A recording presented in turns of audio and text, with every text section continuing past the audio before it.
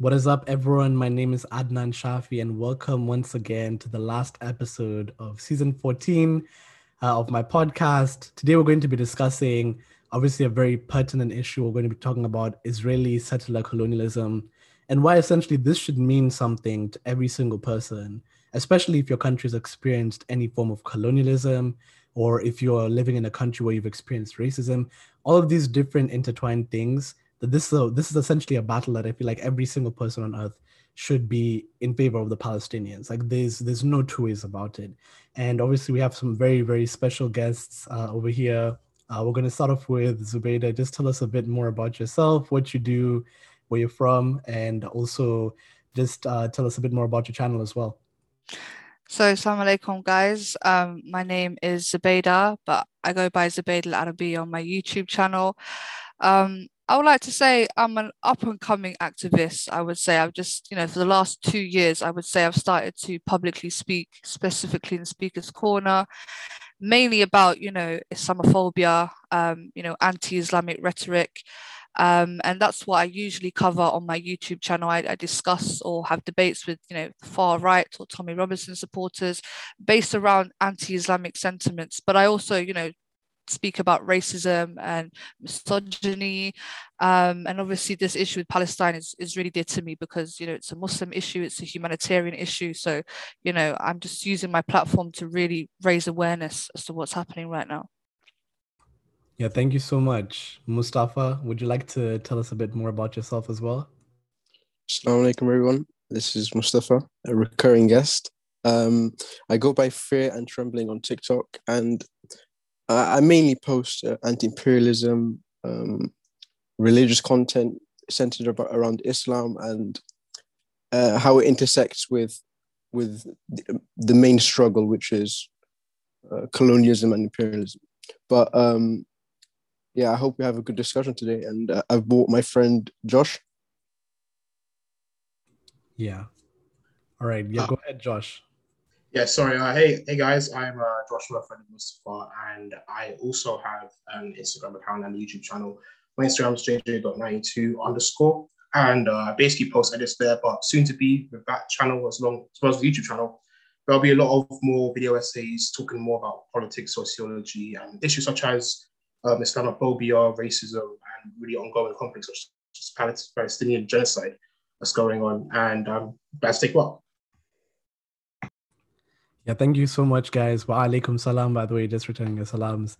And yeah, I mean, like, I'll just tell you straight up from the beginning, perhaps my first introduction to what settler colonialism actually was. So especially when I was growing up, I was not really like, too knowledgeable about the issues, especially like, just in general, Middle Eastern politics. I was not too privy to that, even just colonialism in general. I wasn't like too wise about it, didn't really think twice about it. And I actually went to a school that was like a British system school. And it was international. So like we had people from all kinds of like, areas of the world. And I genuinely remember actually sharing a classroom with people who were Israeli. And now that I decided this week to actually check, how they're doing on Facebook, and like a considerable number of them have actually joined the IDF. And like this is one of those moments in time where you just feel that cognitive dissonance, and you look back into the past and you wonder like what the hell was I thinking? Like even I remember we had one discussion when I was on a trip, and we kept discussing, and there was one person who was Israeli, and he was one of our friends in this other friend group, and we're talking about Hamas, and we're talking about Israel and Palestine. Obviously I was just like, all I just knew is like something felt wrong about the Israeli position that they were promoting, and they were talking about, oh, but Hamas bombs us first, this and that, this and that. So I mean, I just want to perhaps just forward to you guys. What was your relationship with this entire issue before, like before this year, let's say, or like when were you first introduced to the issue, and how do you feel about it now? I don't know if anyone else wants to talk, but for me, as somebody that's half Iraqi, half Algerian, the more that I understood both sides of my family's history, that's when I first came into some sort of contact with, colonialism and war, especially with the Iraqi side, because that happened quite currently. So, I grew up to my father constantly watching Al Jazeera, and it stressed him out a lot because that's his homeland, right? So this sort of was the gateway for me to looking into the struggles that are happening in Palestine. And a lot of us are young. I'm in my 20s, so the situation with Palestine has been going on since, we could say all the way till 1917, really, if you're going to go all the way back, which is way before our time. So and trying to understand the Palestinian issue requires you to go really deep into history, because there's so many events that have happened. And once you go through that path, it really opens your eyes to how detrimental Western imperialism is, because it's not a case of we just colonized and we left. It's a case where we've left a mess which still continues to this day. And this is why we're witnessing this oppression, which was done at the hands, because people love to focus on the Israeli issue, which is the issue, but who caused it? Who started this? What was the source of the situation? And it goes back to the British. And that's why it's very pivotal as us as British citizens, like the brother previously said before we started, that there's a war of the media. Whilst we can't fight physically, whilst we're not there, we can raise awareness, but we can also take the British government accountable, because they have a huge part to play in what's happened in Palestine. I think that's a great point. Similar to you guys, I mean, growing up, you somewhat know about it, but as you progress on and do research and see the depth of the depravity that's going on, it's shocking. And there are real life implications that, our government is complicit, the US government is complicit in what's going on. But it's horrifying. For me, this conflict, I really heard from way back in 2014. Funny enough, I was watching a show called Big Question. I don't know if anybody's seen it, but we talk a lot about social and political issues and whatnot. And I heard of the conflicts, and the first thing I heard was the Israelis were being accused of throwing chemical weapons, like really illegal chemical weapons, like mustard gas upon innocent Palestinian children. And they were debating this, and it seemed as if the conflict was centralized around this whole idea is that we shouldn't be criticized or discriminated, therefore all this information is justified. And I think that serves as a good prelude as to how this conflict shapes and how it's really seen it. It seems less so of an actual conflict between two sides, but it more so seems as an apartheid toward the settler colonial state, as many people have mentioned. But a lot of times we really see and hear these terms are really more exaggerated, but in this case, it's literally insane. And the reason why I think it connects with me personally is because of that the amount of cognitive dissonance, as I mentioned before, with this idea was that the group in question, being Zionists and whatnot, have this kind of, in the argument against them, they have this kind of tactic they use to just then say that anything considered discrimination when it comes to Jewish people involves Zionism. And because of the fact that I think that a lot of people have a very touchy reaction when it comes to the Holocaust and the horrors it creates a sort of dichotomy, which I think is openly just harmful. It's openly harmful for not just discourse, but because of the fact that it's just a weak justification for the amount of suffering we see. And that really does touch me, because so many times in history, people just let things happen and just let the consequences throw out because of some weak justification. And I don't know, it just really struck me emotionally.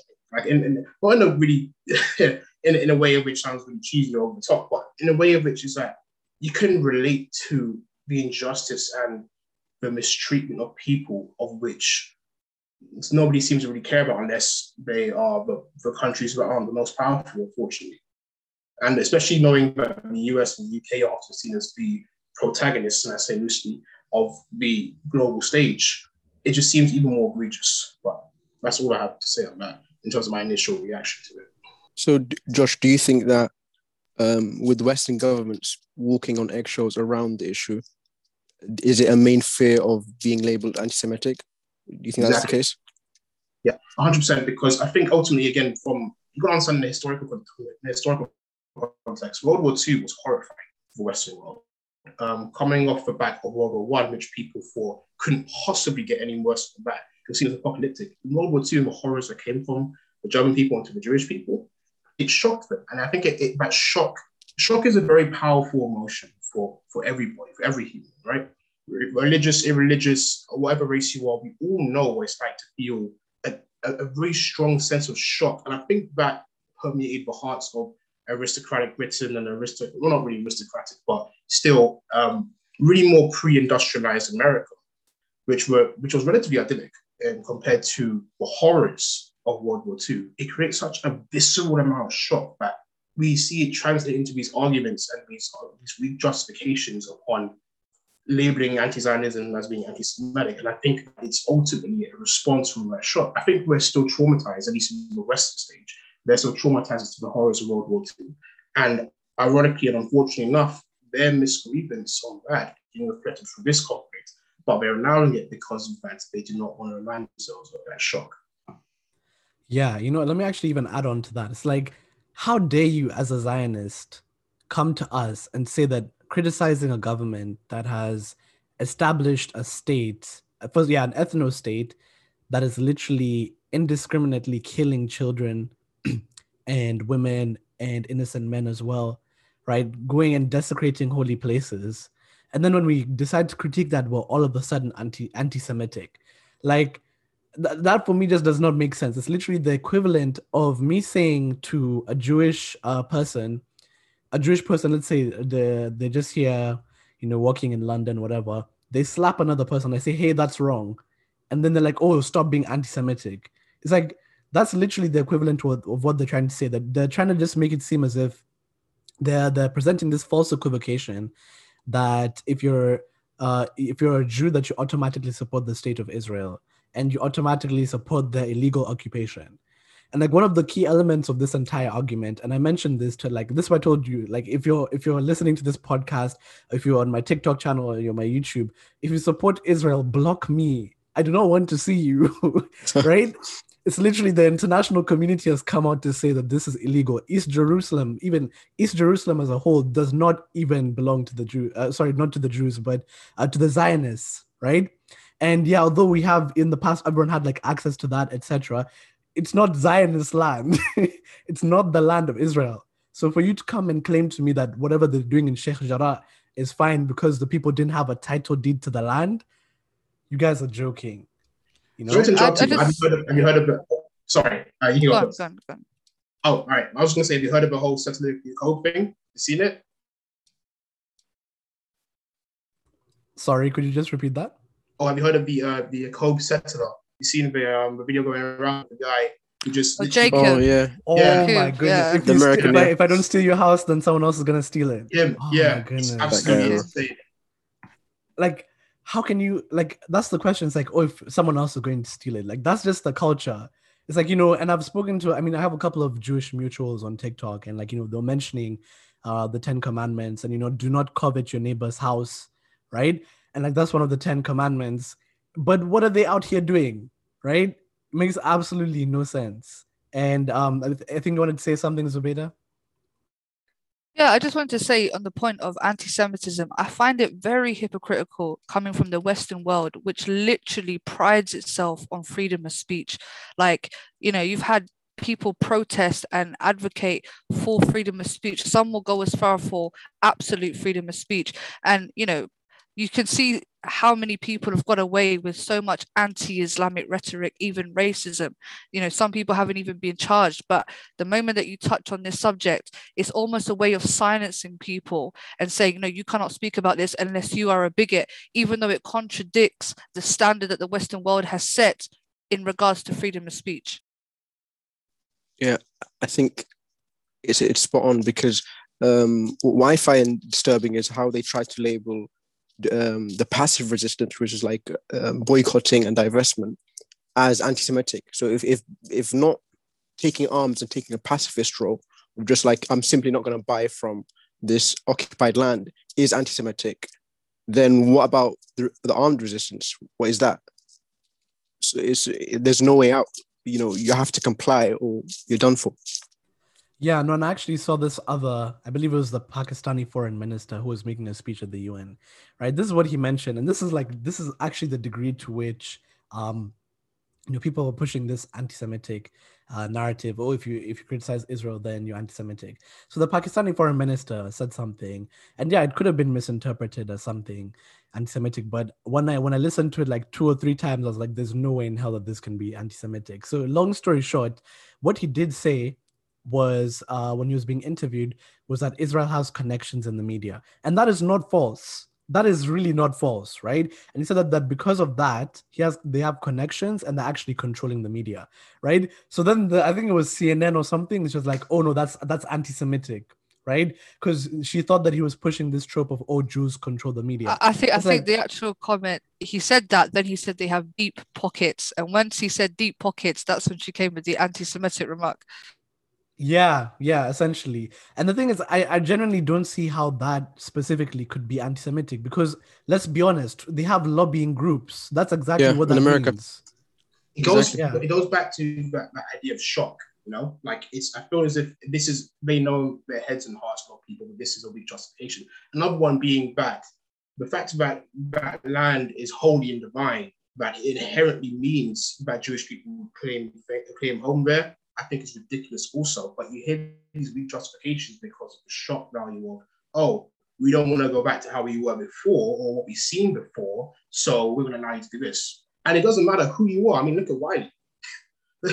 Literally anybody that links towards this idea, because it's a very old stereotype as well with the Jewish question, this idea that they control the banks, media, and all of this stuff, and they're money grabbing, horrific stereotypes. But the problem is we're allowing the shock of all of this and how it contributed to World War II allow us to turn a blind eye to real tragedies. And I think also this links to the inherent Islamophobia in the West, so that allows and anything to get rid of what it perceives as a dangerous ideology. There's a very good book actually by a guy called Chris Hedges that goes into this specifically and about how the New American conservative right and the atheist New American bloc have come together when it comes to Islam. And I can't help but see that this whole thing has pseudo justifications based on Islamophobia, considering the specific history the West has with Islamic countries. I think that spot. Sorry, then go ahead. No, go ahead.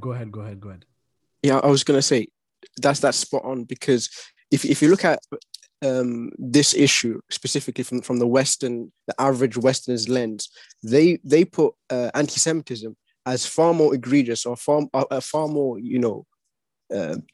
harmful than Islamophobia. They don't put Islamophobia. If Islamophobia is like literally nothing, someone can be accused of Islamophobia, that's it. If someone's accused of anti-Semitism, it's literally like, oh, this guy kills babies or something. It's so insane. Yeah, no, and even I just want to show you the double standards, right? And how the Western media, like, I'm so sorry, like, I think in the last week, I have literally grown an intense hatred for so many journalists. Like, I've really grown a very intense hatred for journalism. And like in general, I'm just trying to look for people who are authentic. No, like trust me. Because the thing is, I've been reading literature on it for one of my assignments, right? About how they essentially, when you merge journalism with capitalism and profit and reward and fame, you're going to get them reporting on certain things based on the outcome of like the number of views, the number of clicks, etc. Right? So basically, what I'm trying to say is like this. I want you guys to just imagine something. Imagine if tomorrow, right? Tomorrow, I said that, okay, guys, you know what? I'm going to declare an Islamic state in the United Kingdom, right? We're going to establish a khilafah, right? So we're going to go to I can't wait. To Westminster. we're going to go to Westminster. We're going to march on Westminster. We're going to get Muslims to come from the Muslim world, Nigeria. We're going to get Muslims to come from Somalia, and we're going to take over Britain, right? The media would call me ISIS. The media would call me this, right? All you'll hear is Islamic takeovers, Tommy Robinson marches all over the street. Exactly, right? But when Theodore Herzl and all these people back then were saying it, people were just fine with that. Even now, right? The fact that Israel is allowed to be like, oh, we're just, it's just self-defense, keeping in mind that you've taken all this land from people. And like, if people want to debate the history about it, I'll just go through some main events in the history. Basically, after the Ottoman Empire disintegrated, the British, this is after World War I, obviously. So the British via a few treaties that they had signed, peace treaties that they had signed with the Ottomans, they managed to get Palestine as their mandate. So the British were essentially in control of Palestine. So from there now, what happened is that they considered this proposition by the Zionists to actually create a Jewish ethno-state, right? And they actually managed to, they approved it. The Balfour Declaration is something that actually put that pen to paper, right? And they said that, okay, the Jewish, we promised the Jewish community that we're going to essentially give them a home state. But here's the major issue. Were the Palestinians involved in that decision in any way, shape, or form? No. And when World War II came, shortly after that, that's when they declared it to be the state of Israel. And keep in mind, between this time, you've had British forces basically essentially slaughtering Palestinians, right? They were trying to resist. They would help the Jewish settlers essentially go in, and they would go to certain villages and they would kick people out. So you're telling me that that is okay, but what ISIS is doing is not okay, right? Because I really don't see a material difference between those two groups, and one claiming self-defense. It's really ridiculous to me. 100%. I just wanted to add on to that because, like, what really, because when the Balfour Declaration was declared, because it took so long to kick in, there was sort of civil war, or not war, I won't go that far, but like sort of like civil unrest going on in Palestine because the Jews were frustrated that this Balfour is not kicking in. The Muslims felt betrayed. The Christians thought, where the hell do I have a place in this? So you have to understand, this is why I take it back to Western imperialism, because whilst the Palestinian people were also suffering from an invasion, they were also suffering the effects of British imperialism because the British actually controlled most of the Middle East at that time. And this is how the borders came into place. This is how they separated it into Iraq and Syria and Jordan. So it was just a wave and a wave and a wave of attacks, you could say, for the Palestinian people. They just recovered from the Ottoman Empire is gone. These British people have come in, and now we're going to have to deal with these new people coming in. And like I said, the Balfour Declaration didn't really kick in, or the migration didn't happen until after World War II. And that's when because before that, you actually had Jews who were like extremist Jews who were frustrated that their state wasn't being established quickly. So you heard about the King David hotel bombing, where you had some Jewish extremists who bombed a British hotel where there was actual British soldiers in that hotel, and they killed Jews as well. So just to give a bit more context to the history and the beginning of what we're in today.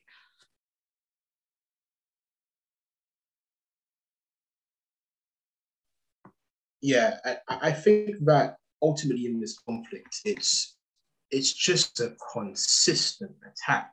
Like it's past systemic.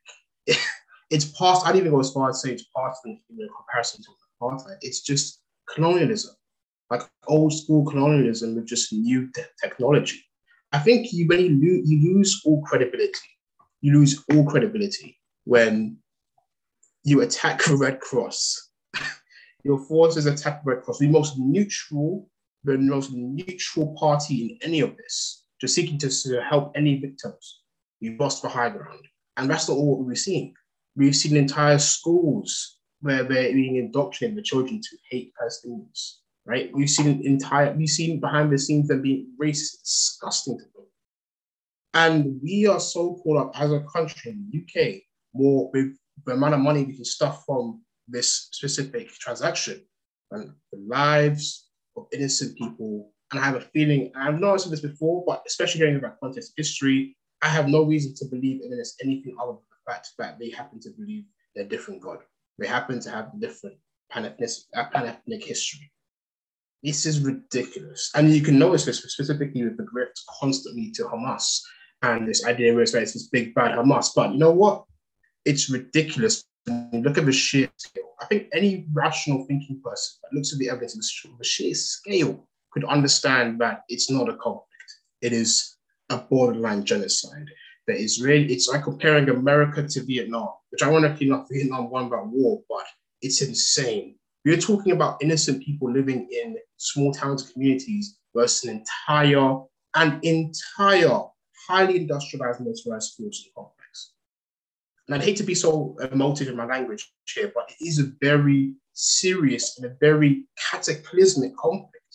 And I think we should, if you guys wouldn't mind, we can move the conversation on to more the politics around the activism and whether or not people have the right, or whether or not they are justified in not partaking in it, or this whole thing, for example, the Black community, where there is a disconnect there and whatnot. What you guys thoughts of that, if I were to segue?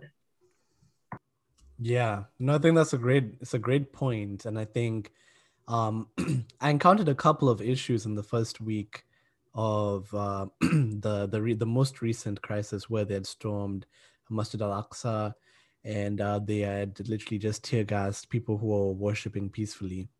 I encountered a couple of people, right? I think here's the first issue that I started finding is that people were showing the true colors of transactional activism, right? And unfortunately, and I'll say that this is a minority, I did find some people from the Black community saying that, oh, they're racist, and the Arabs are racist, and so is Israel. So I don't care; they can kill each other. It's like, people were saying stuff like that is like, it's ridiculous, right?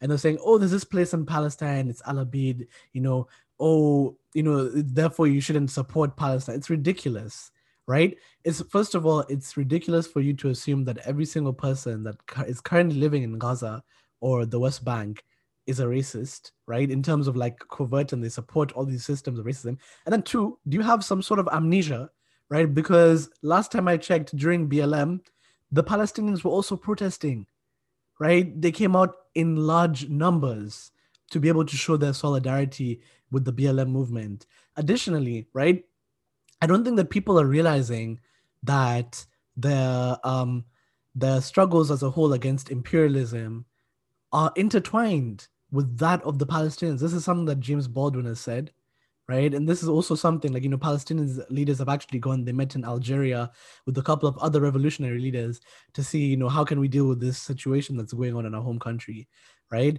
And not only that, it's like, how can you sit by? It's like, it doesn't matter who the people are, right? I'm just going to say that like point blank. It doesn't matter who the people are. You cannot be indiscriminately bombing people, right? And giving them warning shots, like, or 1 minute to leave the house, right? It's absolutely ridiculous, right? And then bombing press buildings, and then claiming that Hamas had some cell over there or something like that, right? And the fact that they can get away with this with full impunity, for me, that's very, very scary. And I think this video specifically, the two YouTubers called Abba and Preach, right? Yeah. Right. Yeah, go on, Mustafa. Right. Go on, Mustafa. Actually, I wanted to mention that because I do think there is a certain level of analysis we could gain from what happened there. And I think the first thing we should really say, I think everybody should really say, is that nobody expects you to be responsible for the whole conflict, right? You don't have that sense of control. Nobody does. We're just raising awareness. We're trying to do good charity. We're trying to do the best we can, right? But I think it speaks, and I didn't initially disagree with this idea that they were wrong in their assessment. But the more you think about it, and the more in the way we handled it, I think it was extremely egocentric in the sense that it prioritizes this idea that because I know myself, whether I have a platform, a large one. Zubaida, if you don't know who they are a YouTube channel that goes into a lot of social political content. We've got quite a bit of subscribers. They've got a good platform. And so I initially thought that they had the freedom to do so, and they still do. But I think the real problem is this idea that I'm going to be self-aware and knowing my platform. I'm going to be as obnoxious as possible to make a video saying I'm not going to take part in this, and shame you, the person who actually cares for this conflict, as being so caught up in their personal lives that I can't partake in any specific activities. I think it's a bit ridiculous ultimately.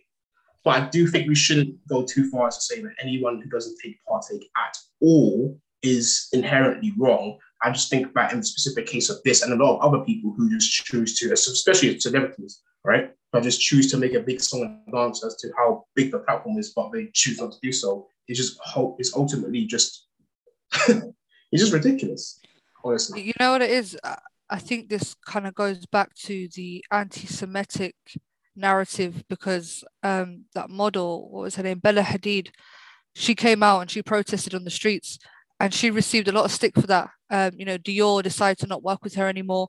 And it's also just for the bigger picture, the Arab leaders who haven't spoken, who've stayed silent. Why? Because again, I think it goes back to this, anti-Semitism narrative, and, possibly, having this label as a bigot. So that's why some people, because there's a lot of like Arab influences as well.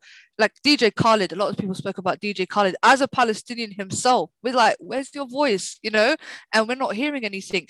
But you have to understand, this is how deep it goes, because people don't want to mess up their reputation. They don't want to, because I can make an argument for them in a sense where if you're an entertainer, for instance, you're not expected to speak about politics, because if you do, then you're almost taking sides, and those sides can be conflicting, because unfortunately, whilst the narrative is if you speak against Israel, you're an anti-Semite, but if you speak for Palestine, you can also be labeled as a terrorist as well. So, and people would rather not be labeled as an anti-Semite and also not be labeled as a terrorist supporter, so they'd stay silent. And that's unfortunate, because we should be allowed to speak our minds, especially in a case where there is no sides here. It's categorically clear who's the oppressed. So there's no comparison. But even then, there's so much pressure for people to not even take the right side in case they get hit with a label. I think for me, this is the most frustrating point. The Zionist propaganda talking point of, it's Hamas. Hamas is there. We can bomb the entire school or entire hospital. But what I find weird is that Hamas as an entity is not regarded as a terrorist organization by the majority of the world. The following countries, Iran, Turkey, China, Egypt, Brazil, Russia, they don't regard Hamas as a terrorist organization. It's only a select few of Western countries that have allegiance to Israel that regard it as a terrorist organization. From my perspective, I find the IDF as a terrorist organization. So resistance to that is natural. Resistance to a terrorist organization in the IDF that bombs innocent kids, it shouldn't be shunned. Yeah, just even to note, before I head back to the point on should people speak up and use their platforms, the Palestinians have a right to armed resistance under a certain UN resolution. I can't remember the number of that UN resolution. But if there is an occupying force, which the UN has deemed Israel to be, the Palestinians have a right to armed resistance. So this is not a question of, they can't be shooting first. They can't be shooting first. Well, the Israelis settled there first, and they kicked people out of their homes first. And they literally dragged people out of their homes, and they demolished homes as punishment if you were to resist, first of all, the British army, or if you would end up resisting the Israeli settlers after that. Right, with total impunity. People literally, one guy was shot in the leg for holding up a Turkish flag. Then there's another video of 2 Israeli soldiers. There's a sniper and a spotter, one who shot a child in the head, right? And you mean to tell me that this is like a double-sided issue? And this is the main thing that I'm saying. It's like I said, especially for people who live in the UK and people who live in the US, you are especially obligated, I'd say you're morally obligated in my eyes, to speak up about the issue. And or at least not just saying like, post some blue square or something like that, or post this and that, or green square, red square. No, I'm not saying anything like that. Even if you just email your local representative, right, and they can be able to have a discussion with their party, you're doing the right thing. Why? Because you're actively funding, through your tax dollars and tax pounds, you're actively funding the Israeli, literally your tax dollars are being converted into ammunition, and that ammunition is taking the lives of innocent children, right? That's something that you need to, you really need to focus on that. Even the EU, guys, look at the EU is one of the largest arms exporters to Israel, right? So if you are in Europe and you're like, I don't want to talk about this, or if you're in Canada, I don't want to talk about this, or in the US, I don't want to talk about this, then you're actively, now that's when you're being complicit, right? For those, yeah. Can I just say one thing? Sorry. I just wanted to, because, like I said earlier, I deal with a lot of the far right and people that are against refugees. But you have to understand, you are funding the same government that is causing people to flee their homes, because I'm sure the Palestinian people that, because we have to understand about the Palestinian people. They have such a deep connection to the land. They would rather never be elsewhere. That's why they're still there fighting. Because some people will say, hold on, if it's that bad, why don't these people flee? No, the Palestinians built Palestine. They have a deep connection. They have a historical connection to this land. They're not going to give it up easily. Right. So when people sit there and say, oh, these refugees are coming to our country. Well, if you so badly didn't want refugees coming to your country, then you should speak out against your government, not the refugees that are just trying to find a safe home. Speak out to your government who go and invade these countries. And that's a specific thing about Palestine. Why I respect them so much. They're not going nowhere. They're going to fight for that land, and respect to those Palestinian people. But, again, this is why I keep on focusing it back to the UK, because they have a huge responsibility. Then, that's why when I'm at the protest, I'm saying free Palestine, but I'm also shouting out UK is not innocent, because that's also a message that needs to resonate within the people's minds. One thing I will say that I think we should recognize, though, is for the majority of these people, I do think there's elements of subconscious bigotry and bias now inherent from the conditioning they face from the very Islamophobic West coming up for post 9/11 Islamophobia. I do think, though, we should recognize that people who do not take part in this, though, a lot of them, I'm not saying it's an excuse, but I just say it's part of the reason why, have come from this narrative where they're not really been made to care about people who have the Islamic archetype, like through their media and through their television, through their news consistently. In fact, I think the shift so much in politics today has been because, in fact, you moved from this post 9/11 Islamophobia after Osama bin Laden was killed into this new age, more analyzing our past systems and identity politics and whatnot. But besides that, I think ultimately this conditioning and the way they've been seeing this conflict is just a barrier. So then they'll try and say, not even say, but just have a very apathetic lens towards it. At least with, for example, in Africa, as I think that's been poorly slandered in terms of the conditioned narratives that people have been shown through the media and whatnot, they're at least told in a sympathetic tone, which should be sympathetic towards Africa. Whereas in the Middle East and anything associated to it, we're just told, oh, terrorists, be careful to look out for them. Like they're one of them, they're folk devils, essentially.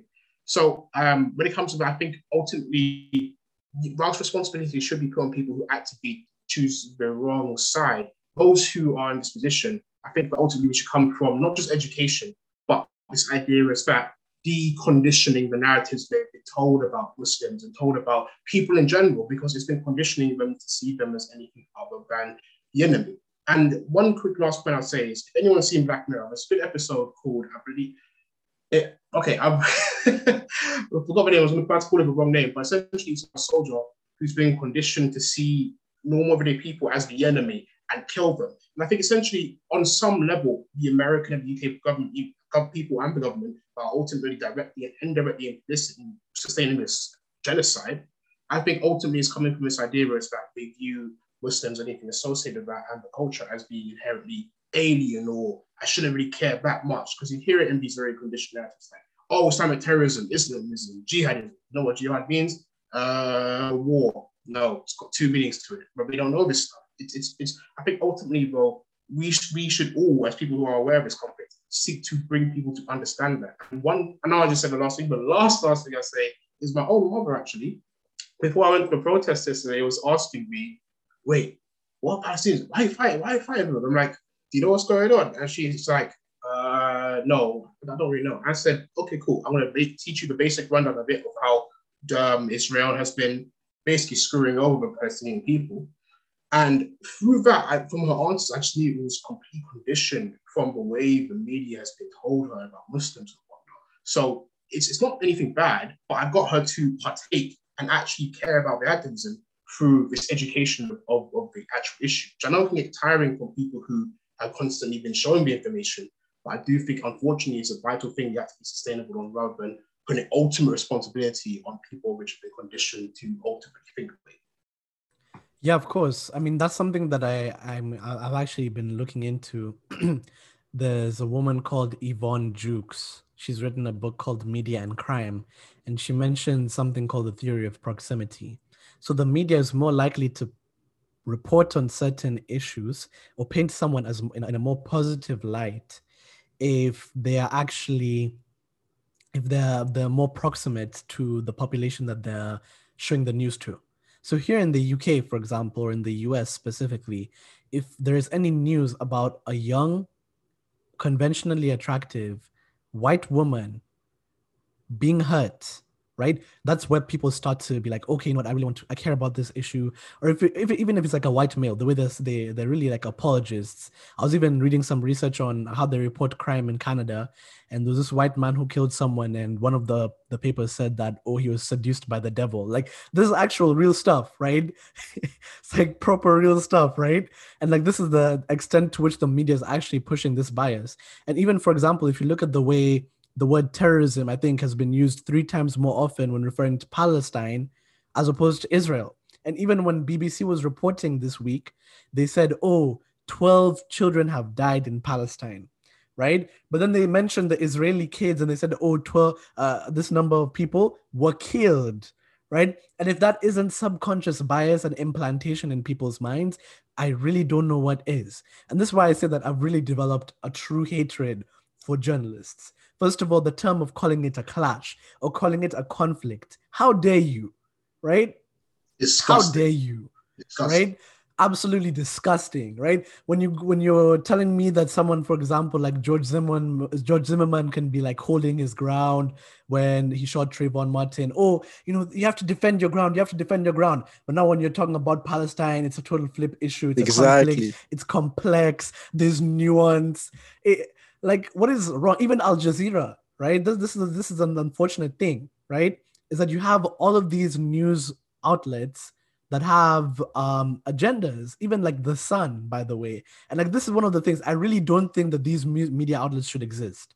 The only thing that they do is they breed hate amongst people. The Sun literally ran a headline, and I'll tell you that why it was successful. They looked for the views.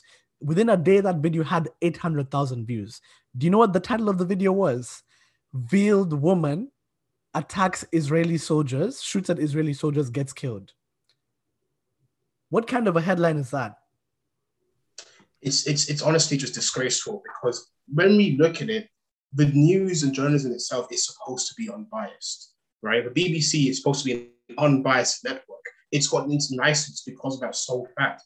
But the amount of paid agendas we see, it's almost like watching, you know, when you watch a movie and you see constant product placement, you can see that it's obviously they cared more about showing back to people rather than the actual movie. And it's like about journalism. You can see these disgusting displays of how they condition narratives so fervently. Black masculinity of crime, women women who are sexually liberated to being promiscuous and untrustworthy, right?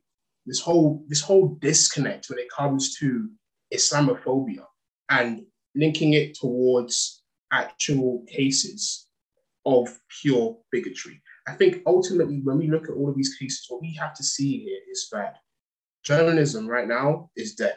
And I think that, again, as I mentioned in the beginning, this is a very good example as to how the future is now taking place in terms of creating conflicts that are more of media and culture as much as they are with physical intervention and whatnot. But it is completely disgusting, the bias we do see today. Abhorrent. 100%. And you know what? I do feel like, you know, one thing I say is the young people are carrying this movement personally, because you have to understand most of the people, and it's not like you know, against every elder person, but most of the people that I come across who have some sort of bias or prejudice are the older generation. And you have to understand they grew up in a not so multicultural, not so multi-diverse Britain, right? So they're going to have that sort of mindset. But as for people like us who grew up in, you know, wherever you're, especially if you're in major cities, you have a bit more of an open mind. You don't already have this inherent prejudice that you have. And that's why when I go to these protests, because even when I looked at the Zionist protests today, and it was a lot of middle-aged people, older people. And when you go to the Palestinian people, it's so ethnically diverse. There's so many different ages, the women as well, who are, you know, the ones that are shouting the most. So I think we have an advantage to that. You know, a lot of us are young, and back in the day, most young people weren't really clued up in current affairs. You know, I think now young people are becoming more politically aware. They're becoming more proactive in what's happening around the world. Like even with the BLM situation that happened, young people were carrying that. Same with the Palestinian this. We're carrying that. We're good with social media, you know, like, you know, we know how to use the TikToks, the Instagram. So we are in our arena when it comes to conveying messages, because, you know, we are young, and we're passionate, and we're fiery. So that's one positive thing I would say, that what I've seen happening throughout this whole situation. Because before, you know, like I said, Arab, when you hear, you know, your uncles, your aunties speaking about politics, oh, it's just old people's talk, you don't want to hear it. But then now, as you grow up, in my 20s, you want to be a part of it. You want to be a part of that change, because I've seen my family suffer through racism, prejudice, and I want to break that curse. I want to break this racist, prejudice, generational curse. And I think it's the young people. So just to add a positive note, I think now things are slightly changing. You know, we've seen the desperate attempts Israel or Netanyahu has to take to pay uni students to literally counter certain arguments online and give them extra scholarships. You know, this is the best, because we're winning at this point, you know? I want to mention two things. One is going to be a question, but one is also going to be an observation. But this is propaganda, guys. I don't know if you saw my TikTok video, but I'll just say one thing. Women as a whole, the way they've been used by the Israeli government, it's like you really need to start asking questions. What is the agenda behind this? So I decided, out of curiosity, I was scrolling through TikTok, you know, the usual. Then I just see Israeli soldiers using "Oh Jalebi Baby," that song, right? And it's really popular on TikTok. So I see one person use it. Then I see another person use it. Then I see another person use it. And they're all female Israeli soldiers, right? And they're showing their experiences, etc. And then also they're conventionally, what people would term conventionally attractive. I could also tell, unfortunately, by the comments, right? People were, in quotes, simping, despite the fact that they're baby killers, right? I don't know how it's attractive to be a baby killer, but whatever, right? So I actually found all of these videos, same dance, same strategy, sometimes even the same caption.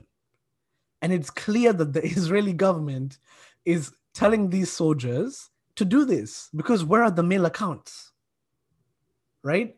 Where are the male accounts? And you know what's even more sick, right? It's so sick, right? Is by sexualizing these women, right? And like, or like, you know, putting them out there and saying, oh, you know, I'm so pretty. One of them even captioned it, does it look like I can kill innocent children, right? One of them even captioned it that. It's like, some people are so sick that when I searched Israel, one of the first searches is Israel girl soldier. Or when I searched Israel G for like Israel Gaza, I was going to search Gaza. It's like, oh, Israel girl, right? Then you go Israel women soldier. It's like people are actually sick. So they're trying to get people to essentially say that, oh, you know what? These are the women. They look so beautiful. They can't harm people, right? Not only is that so sexist that you're using women as your pawns in your social media propaganda war, right? But it's just so disrespectful to the people who have had to go through all of that. People are literally losing their spouses, right? They're about to get married, then all of a sudden a bomb just drops on your spouse's house. Like, people don't really understand what's going on. Then the second thing I wanted to ask you guys, if you can comment on that, but also just answer this question if you can, is the topic of slacktivism. This is a term that's actually come from some scholarship on media and campaigns, right? So the idea of slacktivism, where people just like or share something, it's like, do you think that slacktivism is something that's like inherently like a bad thing? Or like, do you think that, you know, people need to have their support more hands-on? Or like, what do you think is the minimum level of engagement that you'd expect from someone when coming to these issues? Well, I mean, honestly, it depends upon the scale of the conflict. And I think as well, it depends upon whether or not like the engagement is actually practical. I think we should give it a more pragmatic lens, because if slacktivism is causing people to be aware of an issue that's happening right now, we see the power of social media time and time again, such as the Arab Spring, and how vital social media was and the attention people cared for that conflict and what happened there. Ultimately, the level of which you are engaged and you can pass engagement on to make a real public ruckus and like make a lot more, not just simple unrest, but close to those levels. I think you've ultimately done a good thing, because it gets the governments talking. If you get the masses talking, the governments and the leaders talking, and they actually see to end these conflicts. It's just the best case scenario of slacktivism.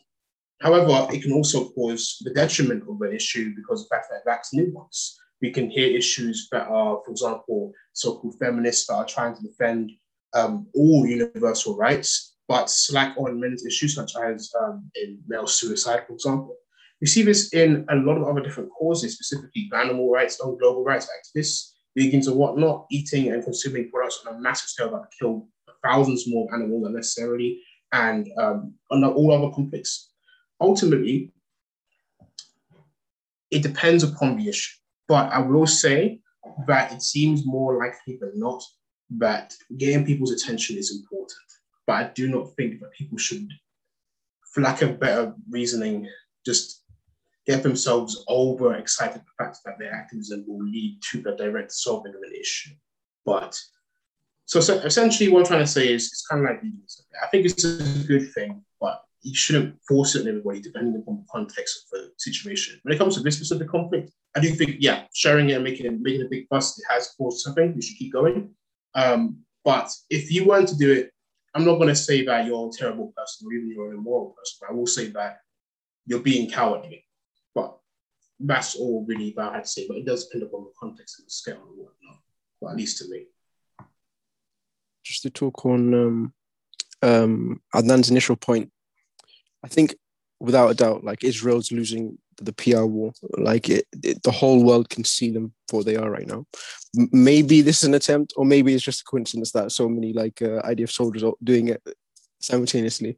But if anything, not only is the crimes of Israel being uncovered and shown to the world, but the hypocrisy of our countries as well, the hypocrisy of the so-called the bastions of human rights and freedom, America and the UK is being uncovered for what they are, hypocrites, funding terrorism, funding disasters, right?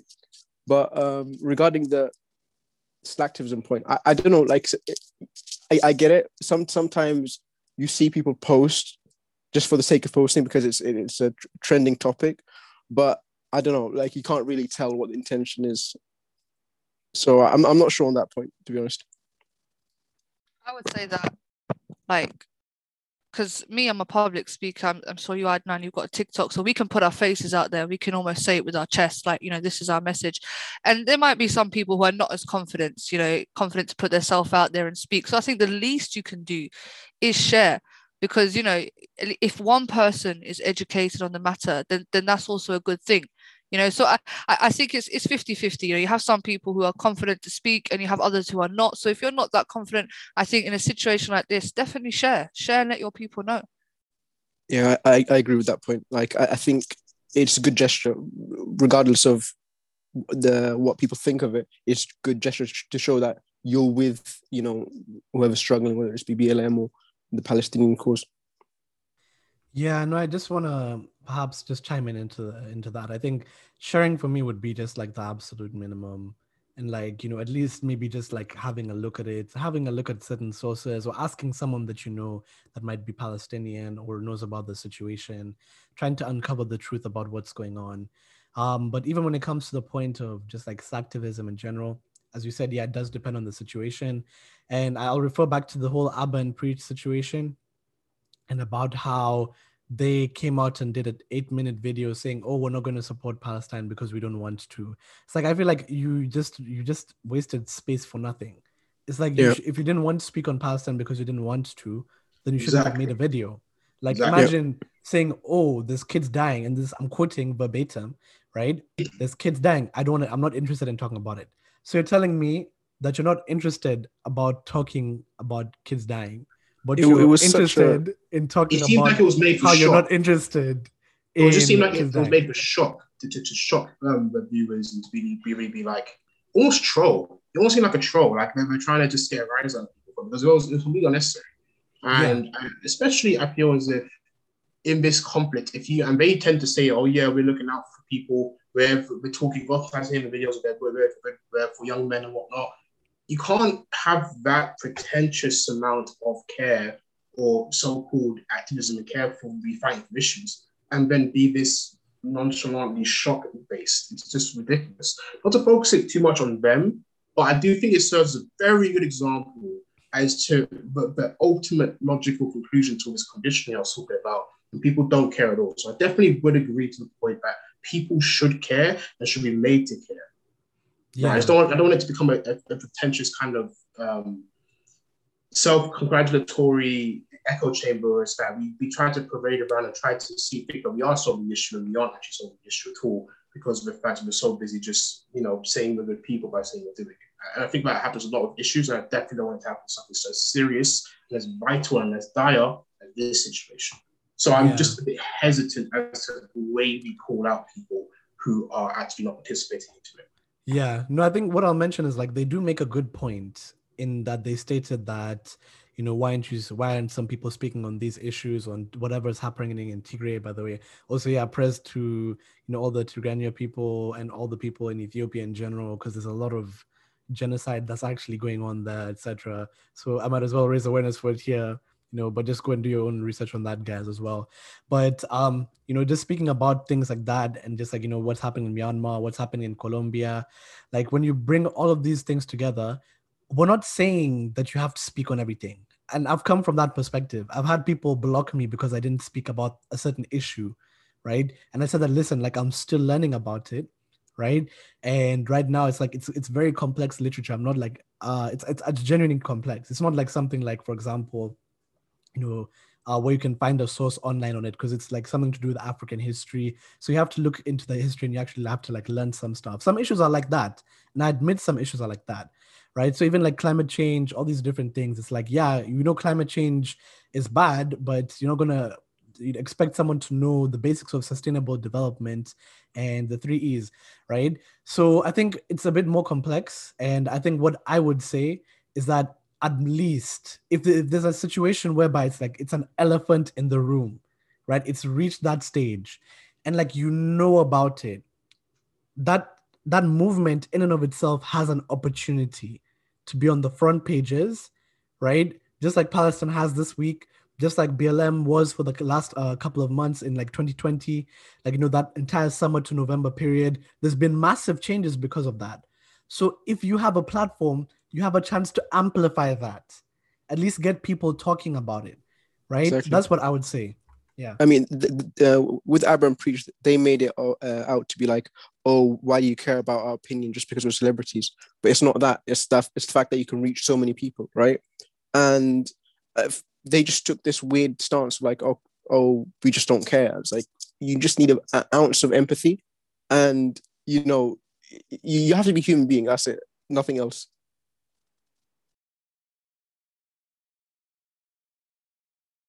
Well, ultimately, I would agree. I just, again, would be careful. I would just be careful as to where we go by judging, because you don't want to dissuade people from the cause as to how we're like. I don't want this to become the next vegan. I don't want this to become something that becomes trendy and becomes like not necessarily a moral conflict anymore, but really more just a fashion trend to make you seem like a pretentious good person, right? We've raised money, we've done a lot of good work, and I think we should not stop until the conflict is done, like most other conflicts. But fatigue and allowing conditioned apathy to stop you isn't an excuse, but it is an excuse for us as well as people who actually fight for this issue to forget that they themselves, we can't expect them to be the activists that we want for the world. You have to be the activists you want to be for the world, ultimately. And for Abraham Preach, in a specific example, yeah, for me, it came across as shock, and I'm kind of done with that, especially when realizing that if you don't want to take this issue seriously, then how am I going to respect and take you seriously in any of what you say after that? So I wouldn't really necessarily say that it's that. Yeah, I guess it works as a good analysis, as a good microcosm as to how white people in the West seem to be apathetic towards the situation. But ultimately, yeah, it's just a cheap attempt shot, I think, ultimately. And you know what it is? Like, because when I was watching the BLM protest, and I remember a slogan that was being shouted, which is "Silence is violence." And sometimes people could say, not saying something means you're complicit. And I think, a lot of these arguments are made, well, I'm not there, I'm here in the West, why should I care? but ultimately you are living under a government which is complicit. You are paying tax money which funds the wars that are happening. So either way, you're complicit intentionally or unintentionally. So to know that on your conscience, to know that your money is potentially going to fund bombs that might drop on children should be enough concern for you to say something, and that's what society has really become like. Because I think in the last 20 years in my lifetime, you've heard about all these crises that have happened around the world: Libya, Iraq, Afghanistan, and now Palestine. And, it can do two things. It can make you completely turn a blind eye and think, oh, this is just too much. Or it can make you realize, say, actually, no, I want to be a part of the change. Because especially as people who probably come from, parents who are immigrants, this is very sentimental to people like us. You know what I mean? Because, I speak to Palestinian people, because there's this issue that people talk about: why do you protest? Protest is not going to make a change. There are Palestinian people who are asking the international community to speak on their behalf. So it frustrates me when people say, protesting is not effective. Yes, it is, because, we are talking to the source straight to their face. We are raising awareness. We are ultimately also the alternative media, because when you go to these protests, BBC is not there, ITV is not there, CNN is not there, but it's the independent YouTubers that are there. TRT does quite good work. RT as well does quite a lot of good work. But also when we're walking down the streets, because sometimes we'd walk into like local areas where people are sitting at the restaurant drinking their cup of tea and they hear Free Palestine, they're turning their heads and they're thinking, hold on, what is this all about? So I think, protesting is not the end all and be all, but I think it's very effective. Very effective. Yeah, just even stress. Like, I literally looked out of my window today and I heard people like hooting in a sequence. So it was like, bah, bah, bah, bah, bah. I was like, that sounds familiar. And I looked outside my window and I see a stream of cars coming down the road with Palestinian flags.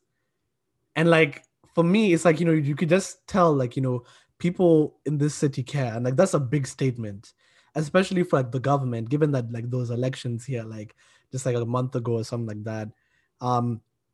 It's so insane how that small, like, push from every single person can actually change things. Even for BLM, let me be very honest, when it comes to jobs, after those protests, people started taking it seriously, right? At least we've seen some nominal change, right? People actually having conversations about having curriculums of Black history, all these different things in school, right? So it's there to change, and at least people who are emailing the MPs, people who are putting pressure, like, just keep in mind, it's like, I don't understand when people say, oh, you should be silent, there's nothing you can do about it. It's like, people don't understand how change is made. And let me actually give one last example as we close the podcast about the intersectionality of certain issues and how different people around the world can actually make a change. So one very, very famous example where especially the Black community stood in solidarity for a cause that did not affect them at all, by the way, like, it was actually the invasion of Abyssinia, right? So when the invasion of Abyssinia was happening in 1935, and the Ethiopian people were asking for help. Keep in mind, the African Americans they don't have a connection, like, in terms of like genealogy, right? It's from West Africa, right? So ideally it's like you don't even have to support it, right? But what happened was the people got so upset that, Abyssinia was being invaded. For them, it was the last straw. Like, they said, this is the last country that's going to get colonized. People started actually creating camps, right? And they said that, okay, what we're going to do? If you want to sign up to go and fight in Ethiopia, like, to literally sign up as soldiers, you can do this. And I think from cities like Chicago, those cities like New York, they started bringing people together. They almost recruited 20,000 people, right? To just go and fight in a war to shed blood, right? Even in, there's a specific military fort in Texas, right? The commander was quoted and said, I'm ready to shed my blood for the Ethiopian people, right? This is the kind of solidarity that we're talking about, right? And these are the same leaders, by the way, who are actually the ones who would eventually pass the baton on to people like James Baldwin, Martin Luther King, etc., Malcolm X. And all of these people recognized that colonialism as a whole is our enemy. So if you're a Black person specifically, right, or if you're a person of color and your country has undergone colonialism, why are you still remaining silent and supporting an active settler colonial state, right? For us, it should mean something to us. That's the main point that I'm trying to get people to get from this podcast. It doesn't matter about the other issues. Those are things that we can solve in a different period of time, right? But right now, there's a settler colonial state that is taking advantage of a group of people, and they're trying to ethnically cleanse them from the area. That's what I'll say in like my final conclusion. And I hope people really understand that point of view. But let's just get final statements from everyone. If you want to say something, just tag your social media as well, and then we'll close off the podcast. Okay, I guess I'll start. Again, I think ultimately this conflict is an extremely easy one to really figure out if you aren't colored by the shock of World War II or your preconditioned light Islamophobic narratives when it comes to certain people. I think we can look at this objectively and say that there's an objective genocide going on, and getting people to care about it is the real issue. And I do think we've made some real progress. We should be really proud and happy for what we've done. There's obviously some more to do, but we should find a sweet spot balance between getting people to care and not getting people to be turned away by the way we are unable to convince them of an issue, ultimately. But I do think that people need to start caring, and people need to start just finding the research is very clear right there in front of them, ultimately.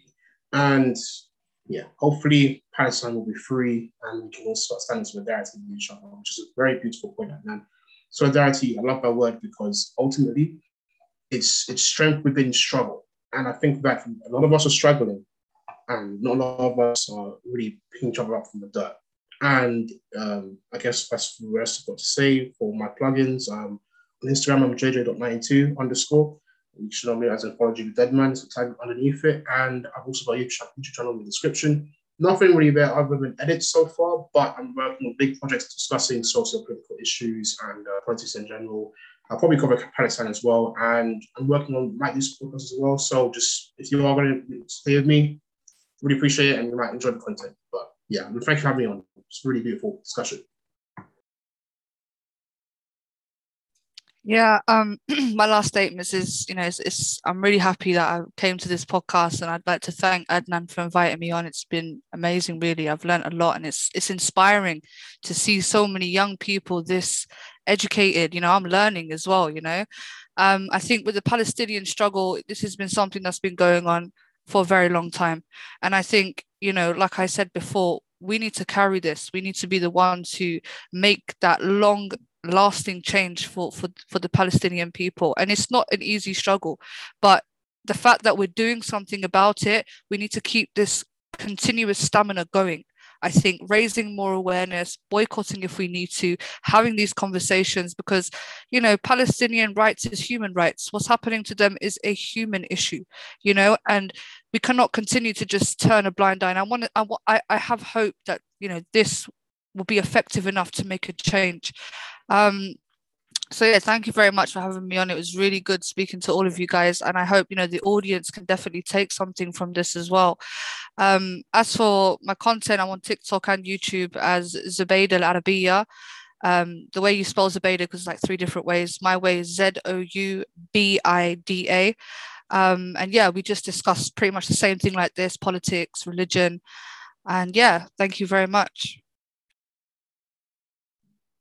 Yeah, for my closing statements, once again, thanks Adnan for having me on.